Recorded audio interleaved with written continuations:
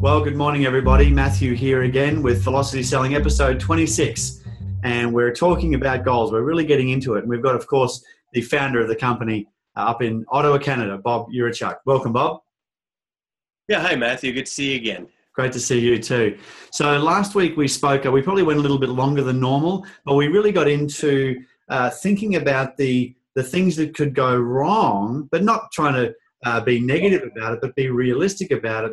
And then what can we do when this happens? So when I'm building a sales script for a sales team, I ask somebody to be the negative Nelly.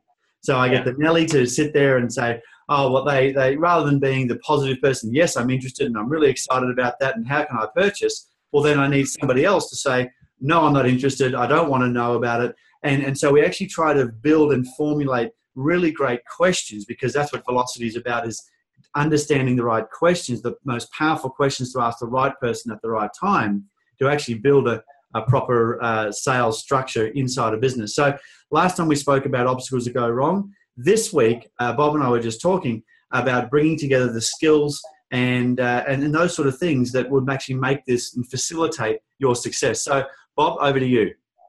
All right. Thank you, Matthew.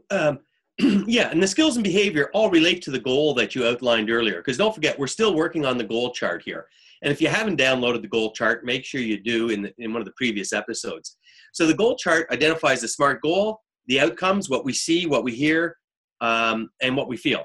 And of course, then we looked at obstacles to have a prepared mind, potential roadblocks, and what's your contingency plan. And you gave a great story last week, Matthew, on the Olympian from the States, a swimmer. Come on, help me. Michael Phelps, yeah. Yeah, with Michael Phelps. That was a fantastic story, so congratulations on that. Now, what we need to look at next is what skills and behavior are required on your part to become whatever that goal is. So I take a look at it. I had a goal to write a book. Well, what skills and behavior do I need? Well, obviously, there's research, there's writing, there's communications, there's going to be an editor, there's going to be graphics, there's going to be different things. And of course, from a behavior point of view is, well, I'm going to have to get up earlier because that's when I'm going to do it. That's when I'm best, you know what I mean? So I would do it in my prime time, things along these times. So I organized myself in a timeline with the behaviors, the things I needed to do when they needed to be done. Because behavior in itself is a form of discipline. Discipline, we often say, is a commitment to the most important person in the world. It means doing what you have to do even when you don't want to do it. But the problem is a lot of us have ineffective habits, and those habits become, bad.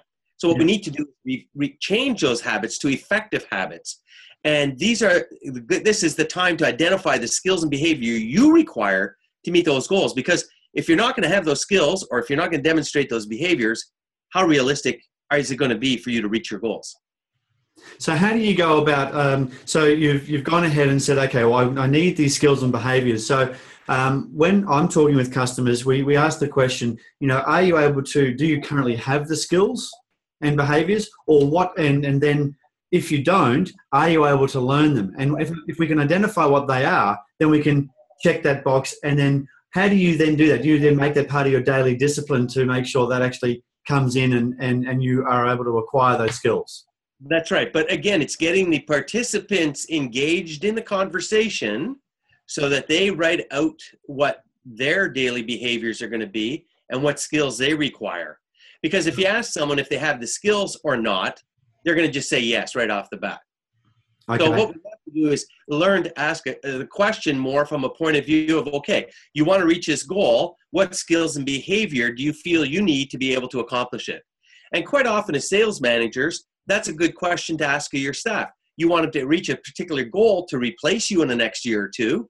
Well, what skills do you feel they're going to need to do your job? What training can you put them on? What kind of coaching can you give them? Do you know what I mean? This sort of thing, so that they're prepared to move to the next step. It's like, we're in the sales business. We want to improve the bottom line. Well, if we're going to improve the bottom line, we need to engage a group of people to brainstorm with us, to come up with those skills and behavior that they need to make it happen. Fantastic. Well, look, Bob, and of course, the people who are listening in and who are individuals can take that on board. Think about what actually they want to do. If you want to earn $1 million, you want to actually achieve this goal, what are the skills and behaviors that you need? And then break that down on a day-to-day basis, either to acquire those skills. If you've already got them, great. check. But then what are the behaviors to put them in place? Because skills without application, well, that's just theory, isn't it? It's to know and not to do is not to know, you know? Well, on a bit of Confucius, I think we'll leave it at that. Or is that Sun Tzu? I'm not sure. That's Confucius, I think. All right. Thanks, Bob. See you next week. Bye-bye. Bye-bye.